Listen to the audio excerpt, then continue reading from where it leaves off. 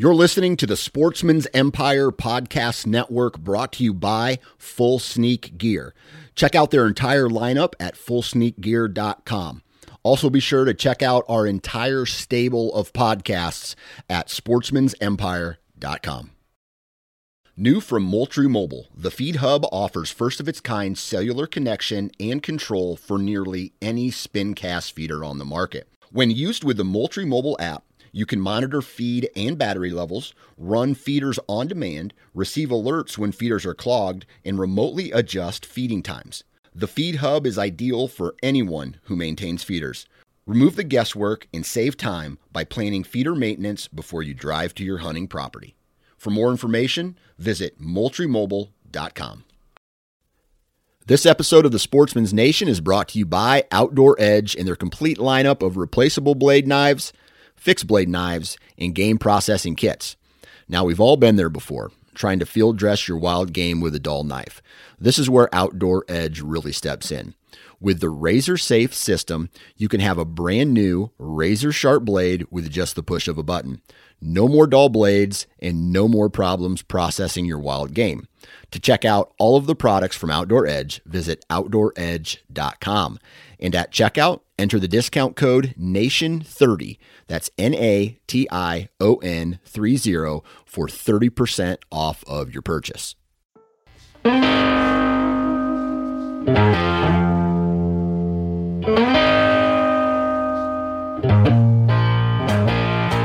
What's up, everybody? Welcome back to the Hunting Gear Podcast. I'm your host, Dan Johnson, and we got a good episode today.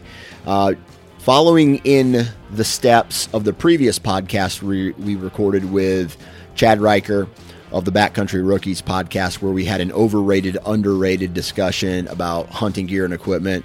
This is the same episode, but we're talking about whitetail hunting type of products, right? We talk about camo, we talk about boots and socks, we talk about deer calls. There's not all the time in the world to talk about every product. I mean, we touched briefly on bow accessories and things like that, but it's a really good conversation that I have with Nate Thomas of the Missouri Woods and Water podcast that's here on the Sportsman's Nation, and the dude is a whitetail freak as well. So it's just a BS session, right? Just a really good conversation. And as always, these conversations are 100% opinion based, right?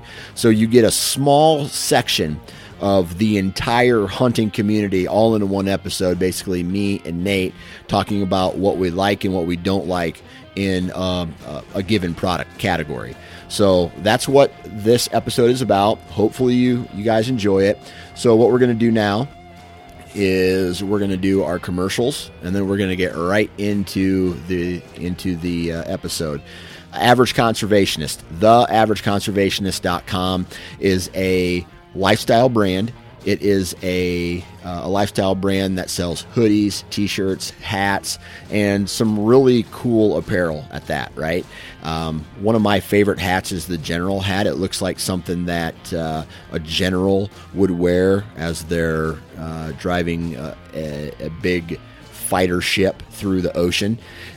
My favorite hoodie is the camo hoodie that they offer, and my new favorite shirt that they have is one with a tent on it. I don't know, it's like a sunset with a tent on it.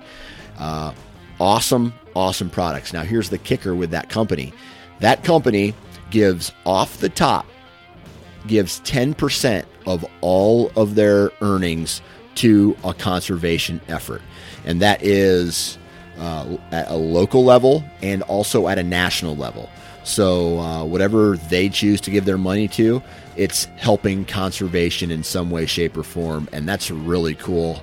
Just imagine if all of the hunting companies within the hunting industry would do the same. Dude, we'd pretty much fund all conservation efforts. I mean, it's very impressive if you ask me. So theaverageconservationist.com, go check out their hoodies, t-shirts, hats, and all the other stuff that they sell on their website. Awesome brand. and also check out the Average Conservationist podcast here on the Sportsman's Nation Podcast Network. Lastly, I got two more. Hunt Stand, right? So I've been messing around with Hunt Stand now for a while, and Hunt Stand is, I guess, the number one selling digital map hunting strategy type app that is out there. It allows you to choose from a variety of different base maps, like topography focused or satellite imagery focused. There's others that you can choose from. On top of that, they have the ability to mark where your tree stands are at, your trail cameras are at, know the landowners of a given property. So if you need to knock on the door and say, hey, Billy Bob Thornton, I would love to hunt your property. Would you be interested in letting me hunt? Or, making that first communication. It's a good app to have, man. And the more I play around with it, the more I realize the functionality of it for someone like myself. It allows you to measure distance. I mean, there's just a ton of functionality with it. So it's one thing that you really should go out, download the app for free, and you can always upgrade to their pro platform for like $30. So it's fairly affordable as well. On top of that, I already said it has some really good functionality. So it's a great app. Go check it out. Their website is huntstand.com. And lastly, Lone Wolf Tree Stands. I got a new shipment in from Lone Wolf about 3 days ago, and I'm jacked up to start messing around with the equipment that I got from them. It's one of those things where being mobile, the more mobile you are, I really think it's important when it comes to trying to hunt mature deer that are in one location. Maybe you got them pegged and you need to make a move in on them, right? You've located them through trail cameras, you've located them through scouting, you've located them through an observation set. Now it's time to make a move, and I'm a huge fan of the 4-sticks and the Assault. That's my jam. The Assault hang-on stand. That's my jam. And I love climbing up in a tree, setting up, tearing down, and the ability to level your stand in a crooked tree allows you to be in the right tree, not a close enough tree, but the right tree to get a shot on a deer that you've really worked hard for. So Lone Wolf portable tree stands, man, go check them out. And if you want to, I guess, let's see what we got here. A discount code. I got a discount code for you. 9FC21. 9FC21, and you're going to save $50 off of all purchases over $200. So 4 sticks, I'm thinking they're like $225 or something like that. You're saving $50. That's a big, right? That's a big savings. So take advantage of that. And 9FC21, and you're going to save $50 off all purchases over $200. That's the commercial. Those are the commercials. Let's get into today's Hunting Gear Podcast episode with Nate Thomas of the Missouri Woods and Water Podcast, where we BS about whitetail hunting gear and equipment. All right, on the phone with me today, Mr. Nate Thomas of the Missouri Woods and Water Podcast. You're a network brother, so to speak. How we doing, man? Good. How you doing, buddy? I'm doing good. I'm ready to bullshit a little bit today. I have had the last couple of days has just been crazy with kids. I didn't get to bed last night until midnight. I had a 3-year-old try to get in bed with me 2 or 3 different times, and then I woke up like an hour before my alarm went off. So I feel like I'm running on fumes, and it's only Wednesday. Yeah, it's I feel your pain. We've both got kids, and I pretty much end up every single night with a 3-year-old in my bed that ends up kicking me in the middle of the back. Yeah. And my wife allows it, and it happens. Yeah. So I then he typically will sleep all over me instead of her. So yeah. I don't know, and I don't know why that is. I'm like, if you want to be in this bed, why don't you snuggle with him? Because I don't want to snuggle with him. I just want to sleep. Yeah, that's exactly right. And he loves her more than me anyway, so I don't know why he's got to be on top of me. That's hilarious because it's the truth. Yep. It is. the other day I was sitting there. I go, "I love you, buddy." He looks at me and goes, "I love mommy." And I was just like, "All right then. Good luck with the rest of your life." That's how it goes. That's right. So I had Chad Riker from the Backcountry Rookies on the podcast. Was it last week, I think? And we had a Western-themed hunting gear discussion, basically overrated, underrated type conversation. And today, me and you are going to do that on the whitetail side of things. So we're going to talk about all the gear that we use throughout the year. And, talk a little bit about whether they're overrated, whether they're underrated, whether they're accurately rated, and then our thought behind why all of those things matter, maybe to us or in general. And, to everybody listening, take this with a grain of salt. This is a for fun episode. We're not hardcore serious about, hey, you have to have this product or you won't kill a deer. We all know that's not true. So, yeah. So where do you think a good place to start would be? Well, I'm trying to be different because I listened to that show with you and Chad, and I hate to say it, but I mean, I would think clothing would be a good spot, even though I know you all covered it out west too. But we'll just start there. Let's just start with clothing, I guess. Yeah. So that's a great place to start. And I'll tell you what, I'll just kick it off and I'll say this. I would say for a majority of hunters, do you think, and let me ask you this question. Do you think a majority of hunters when they do hunt, are hunting all day long, sun up to sundown, or they're getting out of the truck or getting out of the stand, going back to the truck and then coming back in for the evening hunt? What do you think? I would have to guess that a vast majority of hunters out there are not hunting all day long. Yeah. And hence why I'm going to say this. When it comes to, and obviously climate and weather have a lot to do with this, that clothing for the most part, it's going to be, the more comfortable you are in the stand, the more time you're going to be spend in the stand. But for the average Joe out there, I'm going to say clothing is overrated. Like, I don't think you need the Sitkas. I don't think you need the First Lights. Oh. I don't think you need all of that stuff to go out and get the job done. Now, I say that with an asterisk because I also feel that for me, I love wearing merino wool. So that's going to keep me comfortable. It's going to keep me, when I'm doing a run and gun, it's going to allow me to dry off quicker. It's going to allow me to be more comfortable in the stand, whether I have, like my base layer, my insulation layer, and then a shell over top of that in some extreme cold. But for me, throughout this past November, it was fairly warm for most of the year, and the year before that, it was extremely cold.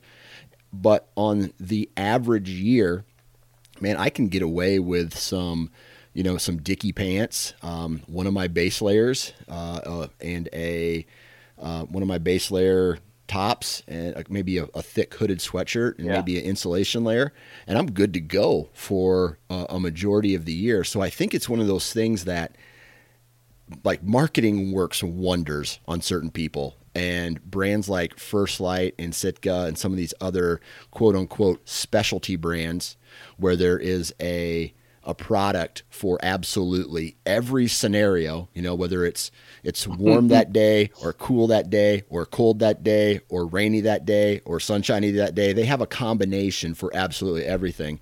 And I honestly think that a guy can they did it before Sitka. They did it before First Light and all these other, specialty brands. So I will say that a guy can definitely get away with hunting and hunting quite a bit if they're just running, a little bit of cotton, or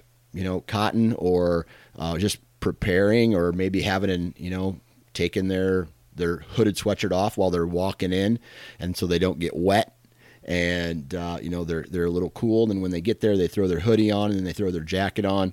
And I think the average Joe can definitely get away with that. And I say that with an asterisk because, again, I I have some of this layering type stuff, but this past year, man, I didn't wear camo at all. I wore solid colors. I wore base layer. I wore an Eddie Bauer puffy jacket. I wore an LL Bean big wool sweater, and one of my base layers, and that got me through pretty much the entire year. And so I'm going to say overrated. What are your thoughts? Okay, so I'm going to pretty much say the exact same thing. Overrated, but because is it overrated? Yeah, because honestly, in my opinion, camo really doesn't matter. Right. I think gear, it's more about movement than anything. Right. You know, if you're up in a tree with the best camo pattern of the century and you're twirling around like an idiot, the deer's going to pick you off. Fact. So movement is what matters. However, I'm also a gear junkie, so I'm looking at a closet full of probably 8 to 10 different brands of camo. Yeah. So at the same time, I do buy it. 99% of the time, it's just like you said. I wear a merino wool base layer every time I hunt, and I started doing that after going out west, and now I do it at home. So I've got a lightweight set. I've got a heavier, what the hell do they call that? Grams, I think, set. And I'll wear that pretty much any time. So if it's hot outside, it helps keep the moisture, off of me and drying quicker. And that's, for me, it's a big thing. Everything else is just fodder. I mean, yeah, it's cool. I did spend 1 year, this has probably been, 3 years ago, I'd say. We had a really cold snap, and I didn't really have anything for cold weather because down here, I mean, it gets cold, but, it'll be like 20 one day and then 35 the next day if it's cold, right? So, but we had a snap where it was like in the teens and snowing and windy for several straight days. And I went and spent, I bet it was, God, my wife would kill me if she heard this, $500 on a Sitka Fanatic jacket. Yeah. And I'm going to say this. I'm not a Sitka fanboy. We're sponsored by another company, and they've treated us really well. But that jacket, I sat out that entire day in about 10 to 20 degree weather with wind blowing right in my face and snow on and off all day long. Absolutely. And I never even got chilly. Yeah. So what I liked about that jacket and what I look for now is stuff that keeps the wind off of me if it's going to be a little colder outside. Yeah. So, you don't have to go spend $500 on that, and I'm never going to do it again. But that was like a light bulb for me. I'm going to look for windproof stuff from now on. Yeah. Whether it's lightweight or not. Yeah. And I'll say this, a lot of my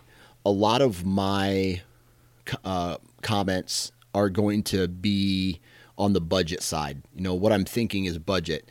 Now, for the average guy, spending $1,300 for some gear, like for some clothing, is just not an option, right? If I told my wife I was going to go out and spend $1,300 on clothing, she would. I'm pretty sure you would see me in the newspaper. Wife murders husband, straight up. Yeah. And it would blow her mind, right? But here's what I will say on defense of the brands that I've mentioned. Their gear is good. And yeah, it's not bad. No, it does allow you more, like I said, to be more comfortable. But you have to be willing to pay that price. And where is that price? For someone who is in a moderate climate, who it's not going to get terribly cold, and you're not going to hunt in the rain, you're not going to necessarily need some of that stuff. But if you're up in the Midwest, where you're dealing with days that are 75, like in November, it could be 75, or it could be 10 degrees or colder. That's where some of that kind of equipment really shines. But as far as the clothing and the gear is concerned, I think, number one, you can always do it for cheaper. Just go and Google what you're looking for. There's always a cheaper option. And second is, let's just take a sidestep off of this and talk about camo per se. Like, one of my personal favorite camo brands is Predator camo. Yes. Yeah, yes. like I've got a bunch of it in that closet. Yeah, fall gray is probably one of my favorite camo. Like in November, when I look up in the tree, that's what I see. I don't see real tree, like a big blob of something. I don't see Sitka. I don't see First Light. I see this fall gray type look. And so that's kind of what I grew up with. That's what I really like. But last year, it was no camo at all, 100% browns and light tans and different versions of brown and solid colors. And I feel like I got picked off less in the tree, even when deer were right on top of me, or if I was potentially exposed from a tree stand, as far as there was no background. So I was kind of silhouetted. And I stayed still. I leaned up against the tree, and I feel like I look more like a tree wearing solid colors than I would be if I was wearing a variety of camo patterns. So I don't know. I would say camo is camo is definitely overrated. Camo itself is overrated. Yes. Now the thing is, everybody loves it. I mean, I just admitted to it. I just admitted that I spent $500 on a freaking jacket, and you go spend $1,300. The thing that you didn't really mention, that $1,300 is on a pair of pants and a coat. That's it.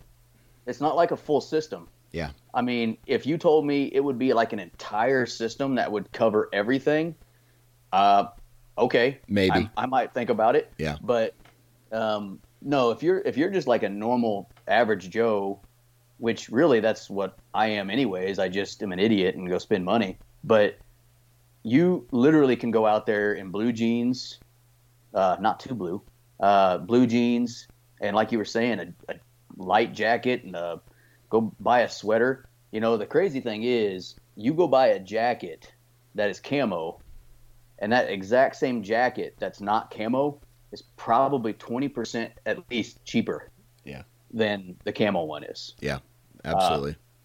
But, so definitely overrated. However, there's parts about clothing that I don't overrate, like having a nice base layer. And if I can keep the wind off me, I can stay out there for a week if I needed to. Yeah. A good insulation layer, like whether it's down or synthetic, is always great. I actually have a hooded sweatshirt that I wore this year that I would, when it was really cold, I would put on my merino base layer. I would wear my puffy jacket, and then I had, it depends on how cold it was, but I had the LL Bean hoodie, the LL Bean sweater, merino sweater. But then I also had a hooded sweatshirt, and it was designed by a company called Arborwear. And Arborwear makes products designed for the arborists. So you guys are cutting trees and working with chainsaws and cutting down trees or trimming branches or power lines or whatever. And they make a double stuff hooded sweatshirt that I've had for, I want to say, 7 years. And it is badass, man. It is tough. It's a little heavy, but once you put that thing on, nothing really gets through it. And I think it's mostly cotton. But I'm not wearing it to the tree stand. I put it on once I get up in the tree. So right. That's an awesome piece as well. And then one thing I've learned is, like, when you're buying these name brand camo pants, like they have all the wind deflector or the fleece on them, man, the second you step out of your truck and you start walking through thorns and the landscape, crossing creeks, climbing trees, it just gets beat to shit. And it may be tough. No longer pretty. Yeah, it may be tough for a while, but I feel more comfortable in a pair of Dickies, or with a base layer on, stomping through all that stuff. It's not getting through to my skin. The material's heavier. It's not lightweight. The cockaburs aren't sticking to it.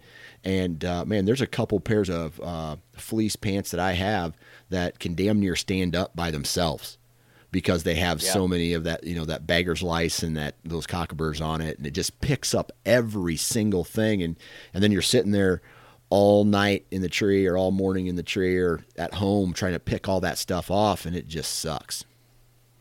When you spend, so I care about my money. So when I spend a lot of money on something, I take care of it.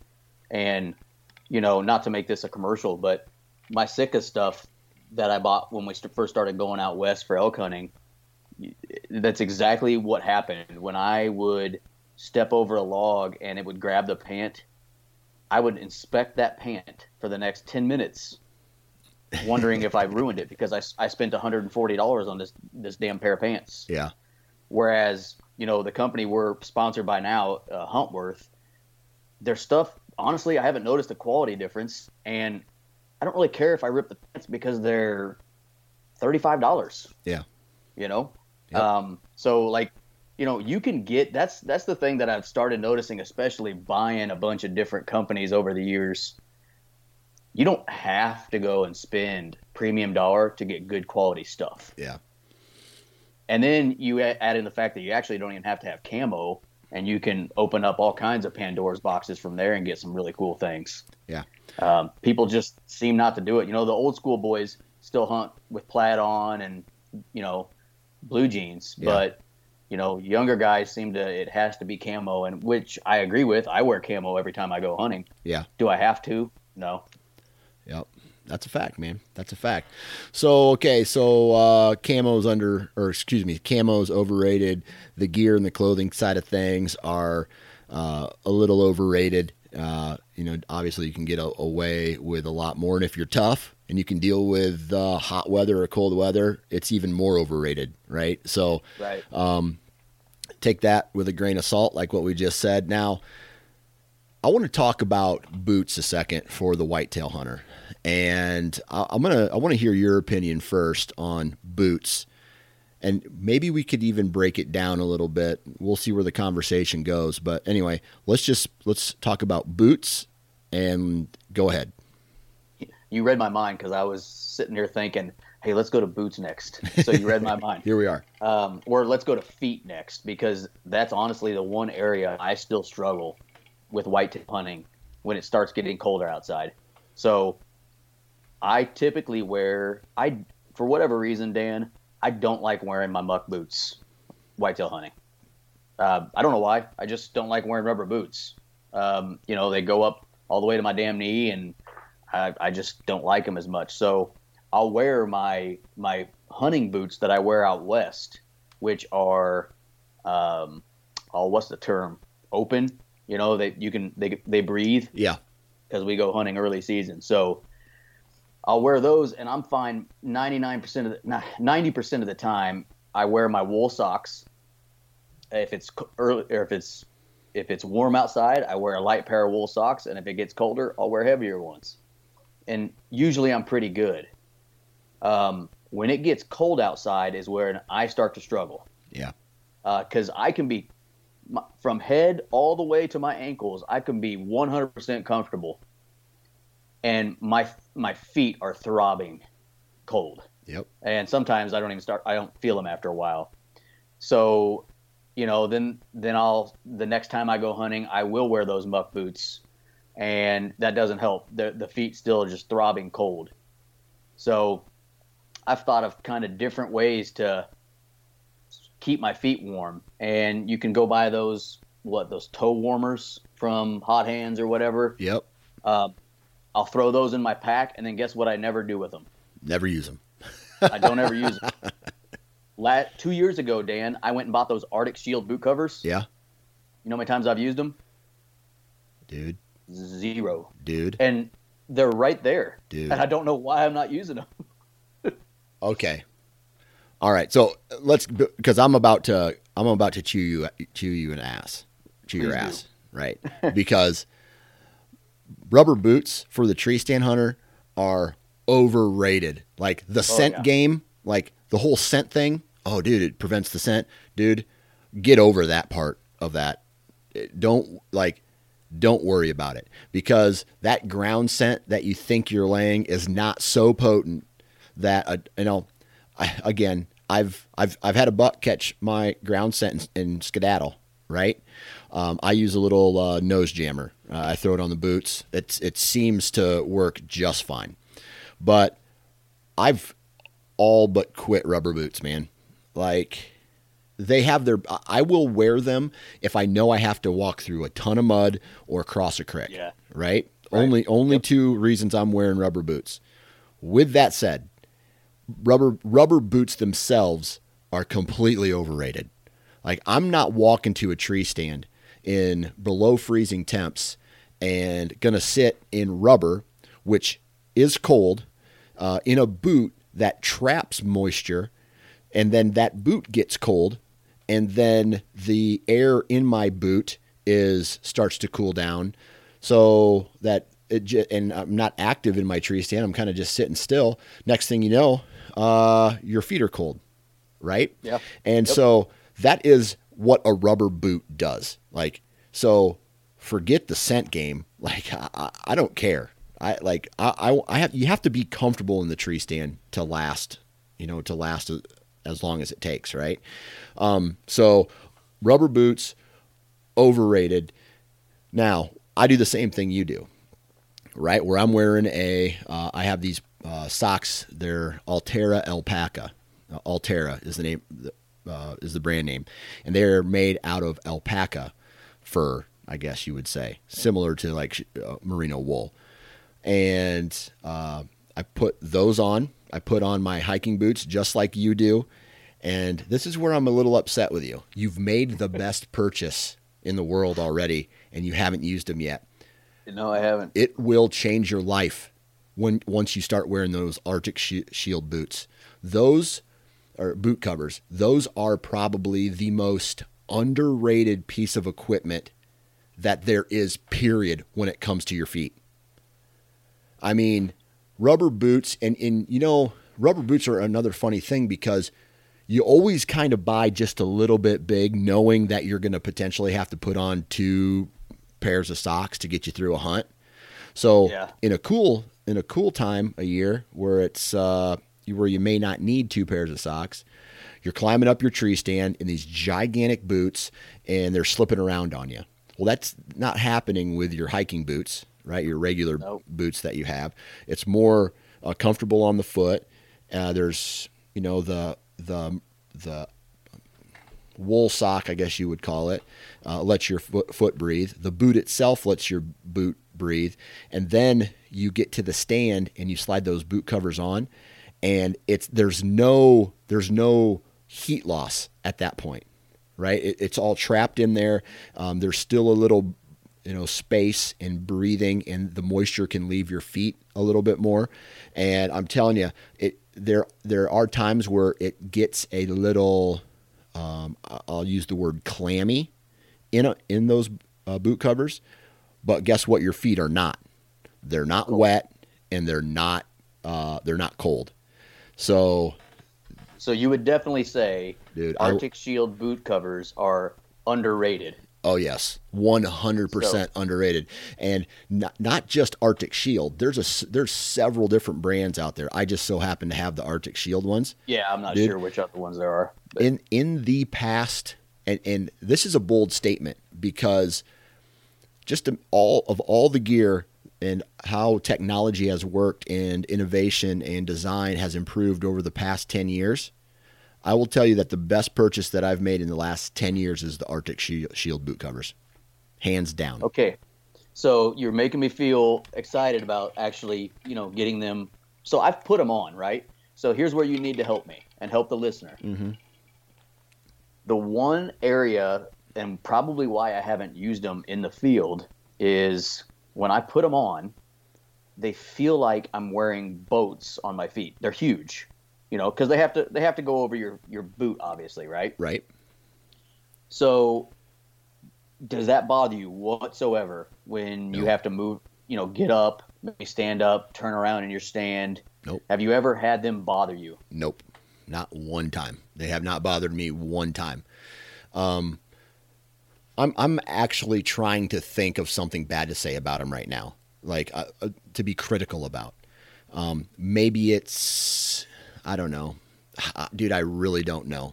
Like, okay, I'm going to start putting them in my pack then. Yeah, you have to. especially if it's cold outside, right? And there's times where I'm wearing a pretty light sock and a non-insulated hiking boot, and then and it's 30 degrees outside, and then I throw those boot covers on.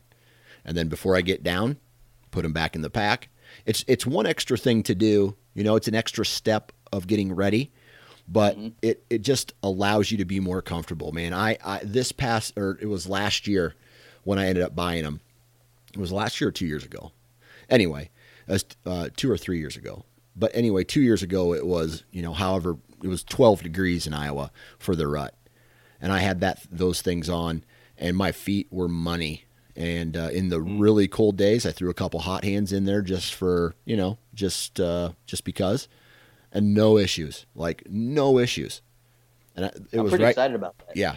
Yeah. It's a win. It's a win. Dude, I can sit all day, and the only issue I'll have is my feet. Yeah. To the point that I'll stand up and start wiggling my toes around, trying to, get them to warm up. Yep. If I ever get a chill in my body, I typically can, this is going to sound stupid, but you ever been sitting there and you kind of get a little, chill, and you just start kind of flexing your pec muscles, kind of quickly, yep. And then you kind of get some blood moving through your body, and then you're not cold anymore. Yep. Or do some calf raises in the tree, or do some kind of movement that's gonna, I don't know. It's get gonna your heart rate up. Get your heart rate up a little bit. Yeah. Yeah, absolutely. But with my feet, there's nothing I can do. And there's been times where I'm like, I got to get down. This hurts. Yeah. I'm going to get down and go get some lunch and come back later. Yeah. Okay, I will make a promise. I will put those in my pack, because I'm looking at them right now, actually. They're in my closet, and I have not used them. Okay. I put them on when I first got them, because there was a little bit of discrepancy on the sizing. I wasn't really sure what size to buy. And so I put them on, and that is literally the last time they've been on my feet. Yeah. So. Yeah. All right. So we've kind of I don't want to go too far deep into socks. Obviously, cat's out of the bag about merino. For base layers, that's just what I wear. It works. If you have those boot covers and you want to still wear cotton, cotton's going to take longer to dry, but those boot covers, man, I just feel like everybody needs to buy those things. Everybody needs to buy a pair of boot covers, and different brands make them, so go check them out. All right, so the next one I want to talk about is a topic that, you either use it and you like it, or you don't use it and you talk shit about it. And that is ozone. Okay. The Nine Finger Chronicles has partnered with Ozonics, and I've been a believer of ozone, and specifically Ozonics, since the brand came out. I remember taking in Ozonics into the tree with me when it was basically a prototype, and it was about the size of half the size of a VCR. It was huge. It was heavy. All right. So then I started seeing some reactions, the deer, and how they, I was maybe set up in the wrong tree or whatever, and some does are coming downwind of me, and it catches them, whether they're at 20 yards or whether they're at 60 yards or even further yet. They throw their nose in the air, and they're just like, man, what is that? Sometimes they get nervous, and they're just like, well, I don't really know what it is, but I'm going to get out of here. Sometimes they get curious and they come closer to the stand, and sometimes they'll just put their head up, sniff, whatever, and they'll go, right? I've had very, very few times where I've been busted in the tree stand with an Ozonics running or any ozone device. So here's what I say. Here's what I'm going to say about ozone in the tree. It is just ozone in general is definitely underrated. I think, dude, I think everybody should mess around with it. It is one of those things where it has the ability to confuse a deer enough to where they're just like, man, what the hell's going on? A, providing you with a shot opportunity. B, if you're hunting a specific buck in a doe group or a young buck comes downwind and they catch that, they don't just blow and go crazy for the next 30 minutes, ruining the entire rest of your hunt. They're just the reaction that they have is, I don't know. It's not like they catch it. Okay. What is it? They'll either investigate or they'll leave calmly, but they don't go crazy and blow or bolt out of there. Outside of the tree is where I think ozone has its absolute, where it shines, right? So after every hunt or before every hunt, I run a cycle where in my ozonics where ozone covers all my clothes. And there are times, if the thermals are right on my access routes, I mentioned I spray a little nose jammer on my boots, where I feel invisible on my access routes getting to the woods. And dude, I wash my clothes less. I take less showers throughout the year, and it kills all the odor from, being sweaty and all this stuff. And dude, I am here to say that I've seen it work. I've had those quote unquote aha moments with ozone that it's just part of my set regimen. It's part of my gear list these days. And I think ozone is definitely underrated. So you're going underrated for sure. Yeah. My answer is going to be incomplete because I've never used it, and I don't think I know anybody that has it. So now it's funny we're having this conversation today because literally just yesterday I talked with my taxidermist about something. Yeah. And we were talking, and he said, yeah, I got a shipment back from the tannery, and one of the hides I got back, they didn't quite do a good enough job, and it kind of stunk. And I'm like, he said he let it dry out. He thought the odor had went away, and then the client got their deer home and noticed the smell was back, or noticed a smell, and he knew exactly what it was. Yeah. So he had the client bring it back, and he got an ozone machine, I guess you'd call it, and put that deer in a bag with the ozone machine for, I don't know, 24 hours. I have no idea how long. And it's gone. Gone. And never came back.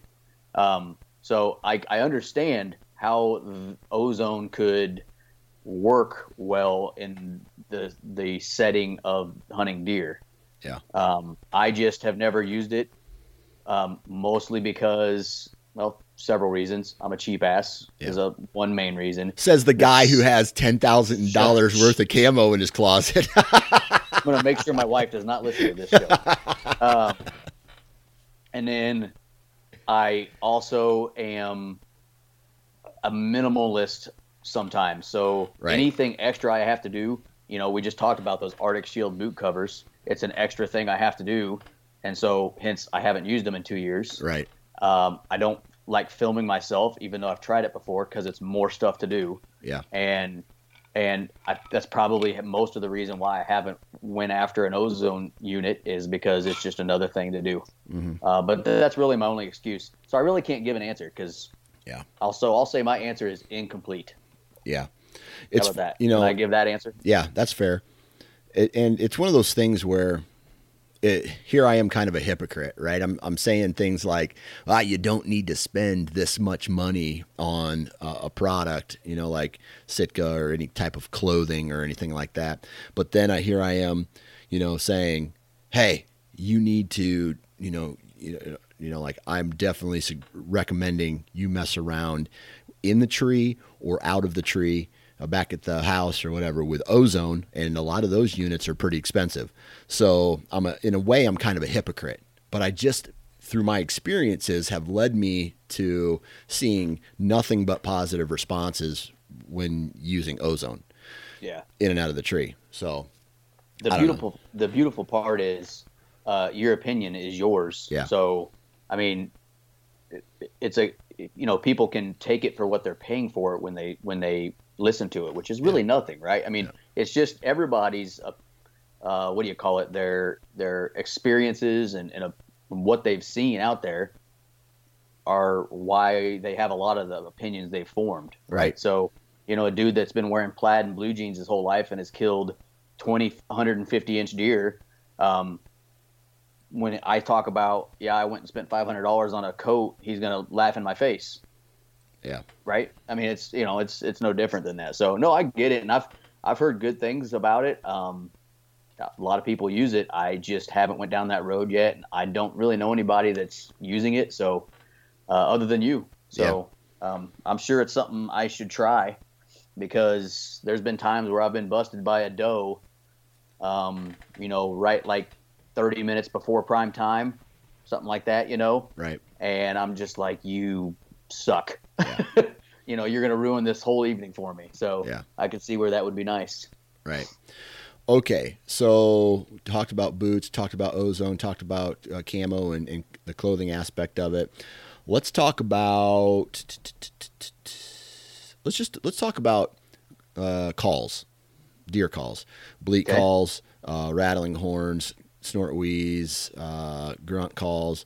What's your take on calls? And if you want to break them down, even individually, you can. Let's start with rattling antlers. Yeah. I actually think rattling antlers, I don't know how to explain. I guess I'll just say they're appropriately rated. Okay. I like them, and I think they serve a purpose. Yeah.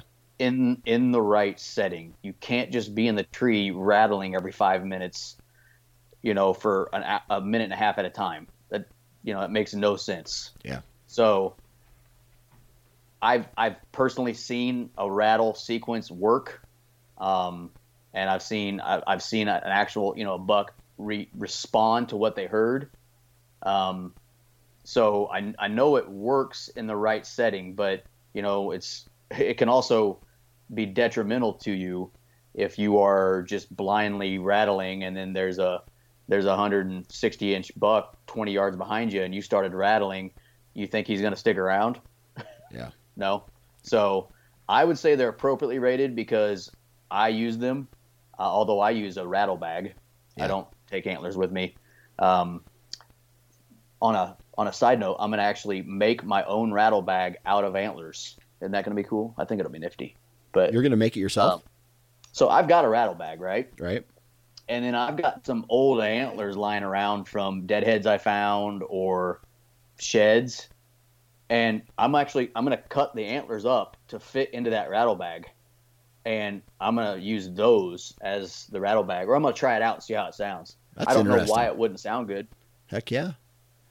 I don't know why it wouldn't sound good. They're antlers. Yeah. So I'm going to try that out. But I currently use I don't even know what brand it is, probably a Primos rattle bag that I've taken with me for years because it's easy to pack and, I would just say you got to know how to use it. You got to, before you rattle, like a thing I do is I will take my binoculars out. I will scan the entire area intensely before I decide to blindly rattle. Because you don't want to obviously be rattling when there's a buck right there and he doesn't see anything that actually is making that sound. So, I don't blindly rattle a lot, but when I do, I spend a lot of time making sure there's nothing in my initial vicinity. Yeah. So I would say they're appropriately rated. I use them. Okay. What about some of the other things I just mentioned? Grunt tube, I have with me. I almost never use it, but I have before. Yeah. I don't do any doe bleats. I have before. The grunt tube that I have is actually, it's called the extinguisher. So you can slide it up and down to make it a grunt or a buck or a doe or a fawn. Have I used those before? Yeah, but I can't tell you the last time I've attempted to do a doe bleat. Usually if I'm going to use it, it's going to be a grunt. Yeah. But honestly, if I'm going to make a noise out of my mouth, I'm usually snort wheezing. Yeah. If I'm going to make one, that's what I'm actually doing. And I just do that with my mouth. Yeah. So good success calling deer in with a snort wheeze. I've never I've only used it a handful of times, and it's worked every time. Yes, but I'm talking maybe like 3 times max in my life. Gotcha. Now I will say this to go back to the antlers. I rattled at a buck that I hunted for several years. It was a buck I nicknamed Sub-Zero, and he's been gone for several years now. But the second time I ever saw that buck ever on foot, he was going away from me, and I thought, you know what, I'm going to try to rattle him back. He never knew I was even there. You know, one of those situations where he was not going the direction I needed him to. So I rattled that at that deer, and you would have thought somebody smacked him in the ass. Really? And Yep. told him to run away. Yep. Because I've never seen a deer tuck tail and take off the opposite direction so fast in my life. Dang. And as soon as I saw him do that, I was like, holy shit, what did I do wrong? Right. So it doesn't always work, but snort wheezing, I did it on a deer last year, and he came right in. But it's usually, I don't ever snort wheeze if I haven't been able to see what is going on and evaluate the situation that is in front of me. Does that make sense? Yep. So, you know, if you've got a buck that has a doe with him and there's another buck in the area and you can tell he's pissed off and he's wanting to fight and he's not necessarily going where you want him to go, I think a timely placed snort wheeze can work really good. Yeah. Yeah. But if you just have a buck cruising through or passing through and you decide to throw a snort wheeze at him, I don't know that it's going to work all that great. Yeah. So when I've used it, it's because I feel like I know it's going to work. Yeah. Yeah. All right. So I'll break mine down. Rattling antlers are, I bring them to the tree with me for those just in case moments, right? Where if I see a deer with aggressive body language, raking a tree, making a scrape, you know, looking pissed off, and he's out of shooting range or he's a long ways away and he would never be able to hear a grunt, rattling antlers 100% overrated. Like if I could only bring one thing into the tree with me, it'd be a grunt tube, hands down. Like I just leave the rattling antlers because what holy cow, I think I just swallowed a fly. Talking so much there. Anyway, so the rattling antlers, I think what a lot of people do, and I've learned this lesson the hard way, is rattling blind, right? So, oh man, there's nothing here. Just like what you said you did, you scan everything out, you rattle, and then something says, man, there's something over there. I can't see what it is. I'm going to go investigate, and they loop way down. Deer are really good at pinpointing where sound comes from. If you're doing an aggressive sound like that, they'll locate you with their ears, then they'll come downwind to scent check you. And I think a lot of people fail right there. They'll come downwind, they'll never even see the deer, and they'll say, well, shit, I'm out. I'm not going up there because that's a human, right? Or whatever. Yeah, I smell. That's not a deer. I smell. Exactly. Yeah. So I think rattling antlers are overrated. However, like you said, there's a time and place for them. But I don't think the grunt tube gets enough appreciation because, man, I have turned a lot of deer with just a simple burp in my day. Like just out of shooting range, coming through, walking down a different trail, and hit them with the old burp. And they'll stop, and you don't want to hit it, don't want to do it again. You just let them get, like, what was that? What, that was curious. Yeah. Curious. And then a lot of times they'll get curious enough, especially if they're by themselves. If it's a buck by themselves, they'll come back to investigate. And man, there's in 2017 was a perfect example. I walked in on 2016, excuse me. I walked in. There was a point that walked into this little marsh area, and on the point there was the buck was bedded. He stood up and he started walking this cut all the way up into a field. And then when he got almost to jump the fence to go in the field, I hit him with the one little tiny grunt. He stopped and he 90-degree turned. He didn't jump the fence, and he walked right in through one of my shooting lanes. and I just dropped him. And and just a variety of scenarios like that throughout the years where I'm not blind calling anymore. I'm just only calling when absolutely necessary, and the grunt tube seems to do it for me. However, in 2012, a rattle didn't work, a grunt tube didn't work, a doe bleat didn't work, and this buck was getting ready to leave my life forever, and I snort wheezed, and it just pissed him off, and he's like, He turned around, and he came dead-eyed dick right towards me, and ended up shooting him. So I've had just a couple positive things with snort wheezes. Don't use it very often, but the grunt tube of all the calls is my bread and butter. So it's underrated. Like I said, it's up to, it's like that specific situation. Every situation you're in is different. Yeah. So one time a snort wheeze works for somebody doesn't mean it's a good idea all the time. I mean, like I said before, I only have snort wheezed at a deer 2, maybe 3 times ever. Yeah. And it has worked for me on those occasions, but it's also because I'm not sitting there snort wheezing all the damn time. Yeah. And, I still take the grunt tube, and it's always around my neck 99% of the time. And I have used it. I haven't had the same success, but I mean, who knows? It might be me at the same time. Maybe I'm not reading them right. Right. And people that rattle, there's a lot of people that have a lot of luck. Absolutely. With rattling. But then other people, they just bang the shit out of them and make all this noise. Like, that's not how a deer sounds when they're fighting. Yeah. You gotta think about how they sound when they're fighting, and they're not going to just do it for 5 straight minutes, just hardcore. I mean, so I typically, when I rattle, it starts kind of lightly, like a little sparring, and then it gets a little more serious. And talking about the grunt tube, when the fight starts, quote unquote, I'll actually do a little grunting. I don't call it grunting. It's almost like a noise a bucks make when they're fighting, to try to kind of paint that picture. But that's really, I don't think, did I rattle at all last year? Yeah. No, I did not. I didn't actually.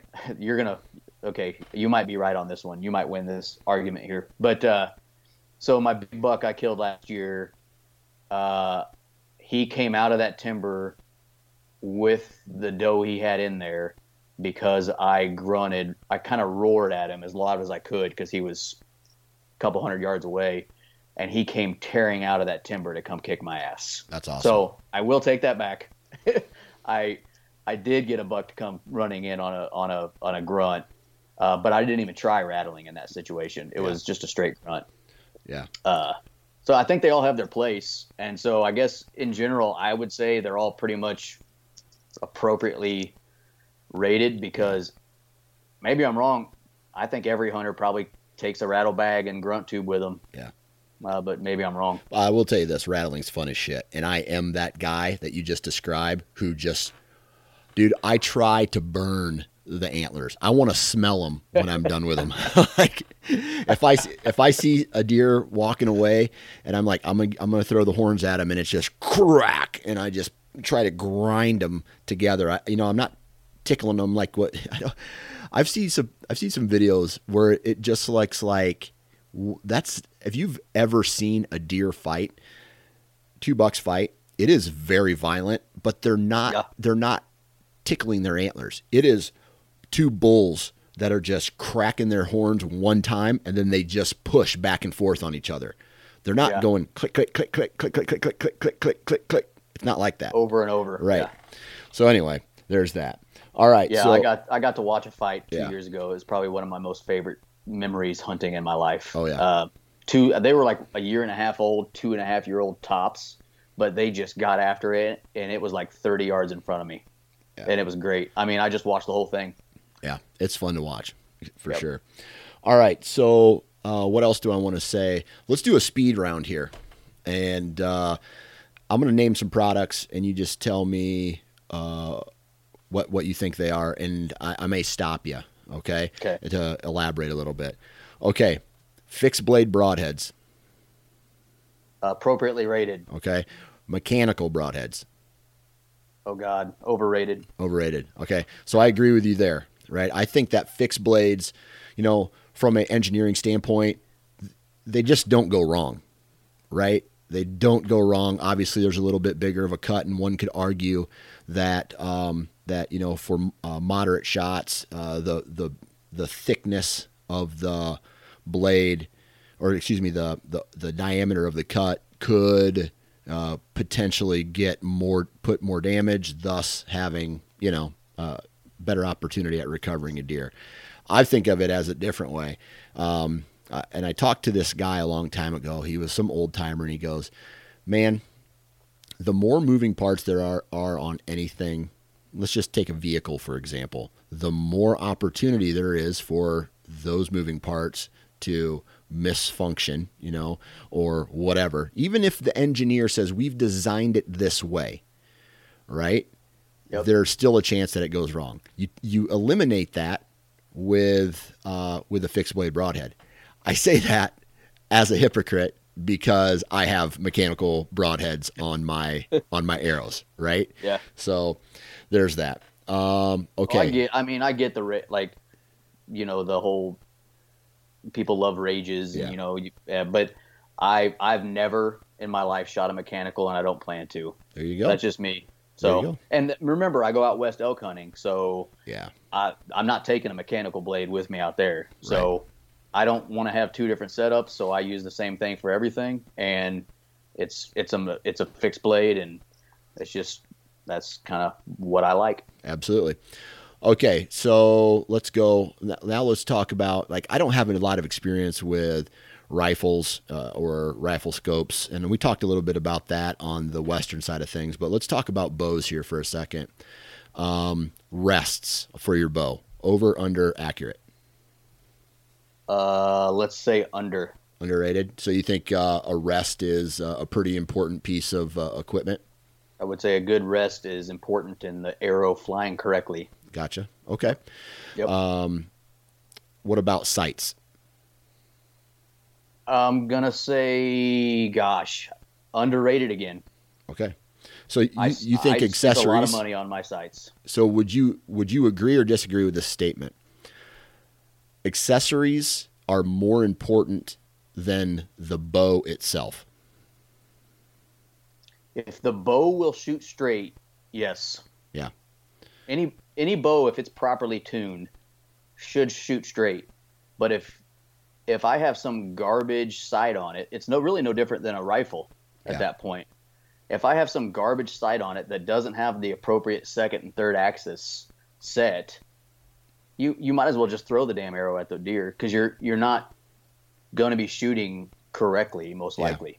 So I mean, for instance, me myself, I shoot a 11-year-old bow, and I have a black gold pro sight on my bow, which is an expensive sight, and I don't recall my drop away rest, but it's not cheap.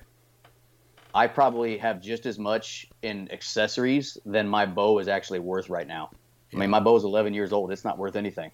Yeah. But it shoots straight, and I like it, and it keeps going. Yeah. So I would say underrated. Yeah. I can get behind that. I can definitely get behind that. Okay, so I would probably say right on the line of accurate and underrated. Accessories are very important. How about this? Now, I am not an archer when it comes to being able to break down form, and really, I'm a bow hunter, but a good bow hunter has to also be an archer as well, right? You have to have to know what your arrow's doing if it's not accurate and stuff like that. So, do you use a stabilizer on your bow? Yes. Okay. So it's just a little 12-inch bee stinger. Okay. Nothing like, if you ever go to 3D shoots, some of these folks that don't actually hunt, they're just shooters. They've got these 12-footers, 36-inch, and then they got the ones coming out the back too. I always get a chuckle out of it, but I understand why they're doing it. It's just funny as a bow hunter to see that. Yeah. But yeah, I have got a stabilizer on my bow. Okay.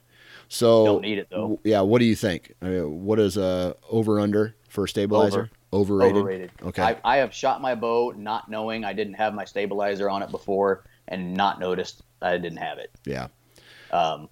So I would say overrated probably. You could get used to the way your bow is without a stabilizer. Yeah. If you shot it that way. And repetition, right? The more you use any of the gear, the better, the more comfortable you're going to be with it, the more accurate you'll be with it. And like you said, if it's tuned properly. So yeah, I'll agree with you there. Let's find a couple more. We got a couple minutes left. Any products out there that you want to mention? I got a good one for you. Okay. You used to talk about this all the time. Harnesses. Mm-hmm. Well, that's a no-brainer, man. No-brainer. Yeah. Underrated, and I've got a story for the listeners if they want to hear it here. Let's hear it. So when I first started bow hunting, when I first started hunting, it was just with a rifle, and I would go sit on the ground, your typical, I don't know, new hunter, right? I didn't have tree stands. I just took a rifle out and sat on the ground and hoped a deer walked by. But when I started getting serious about bow hunting, I started wanting to get into tree stands, and I had access to this property that had a tree stand on it. And I asked the owner, hey, can I get up in that tree? And he's like, yeah, sure, whatever you want to do. So it was actually during rifle season at this time. So I had hunted out of that tree probably, let's say 10 times during archery portion of Missouri season. Then the rifle portion of the season got there. So then I had my rifle with me. And this was years ago, but at that time I had my rifle with me. So I put my rifle on my back. I'm climbing up that tree, and right as I get to the top of the steps to step over onto the tree stand, the rope that was holding those steps to the tree snapped. And I fell 15 feet straight back onto the ground. And I honestly thank God every day that I don't know how I didn't even have a scratch on me. Like I hunted right after that on the ground. I don't know how I didn't get hurt or die falling out of that tree. Yep. So ever since then, then that's when I started kind of listening to podcasts, and Dan Johnson was one of the first ones I started listening to. And he, at the end of every damn episode, the guy would say, "Where are your damn safety harness?" And that's when I got serious about, at that time I was a father of 2 children. And if I would have died hunting for deer, I don't know, I would have put my wife in a horrible situation because I was out screwing around and not being safe about it. So from that day forward, you better not be in a tree stand without a safety harness on. Yeah. I agree there. The way I look at it is it's very selfish of you to hunt without one, especially if you have a wife or children or, anybody who cares about you, because you're not caring about them at that point, because it takes, right. Just imagine there's guys out there right now who are blowing through a tube to make a wheelchair. And then I know this sounds pretty blunt, but they're blowing through a tube to make a wheelchair move. Someone else is changing their diapers and all this stuff because they didn't use a tree safety harness. Yeah. Do you want that? And it's really you? easy. Yeah. It's really easy to be lazy. Like we've all done it. I've gotten out of the truck. I didn't remember to put it on, and I start walking away and I go, oh crap, my harness. How easy it is to go, it'll be fine this time. Yep. And 99 times out of 100, it is. Yeah. But it only takes that one time. And I had a 15-foot fall out of a tree and walked away from it. And I'm not going to make that same mistake again, because I got lucky as hell. Yeah. I had a rifle on my back that had rounds in the chamber. Now, the safety wasn't off, but rounds in the chamber. I could have shot myself. That rifle could have went off when I hit the ground and shot somebody else. You never know. And there's a lot of things I'm thankful for from that day, right, that I walked away from that, I'm not going to, take for granted. So absolutely. Safety harness, underrated, should never go home without it, especially obviously if you're getting in a tree. And if you're clumsy, you might even need one in a hunting blind. Yeah, that might be me too. Who knows? Well, let's end on that, because that's a pretty good statement to end on. Nate, man, appreciate your time. Thanks for hopping on and BSing with us today. All right, no problem, buddy.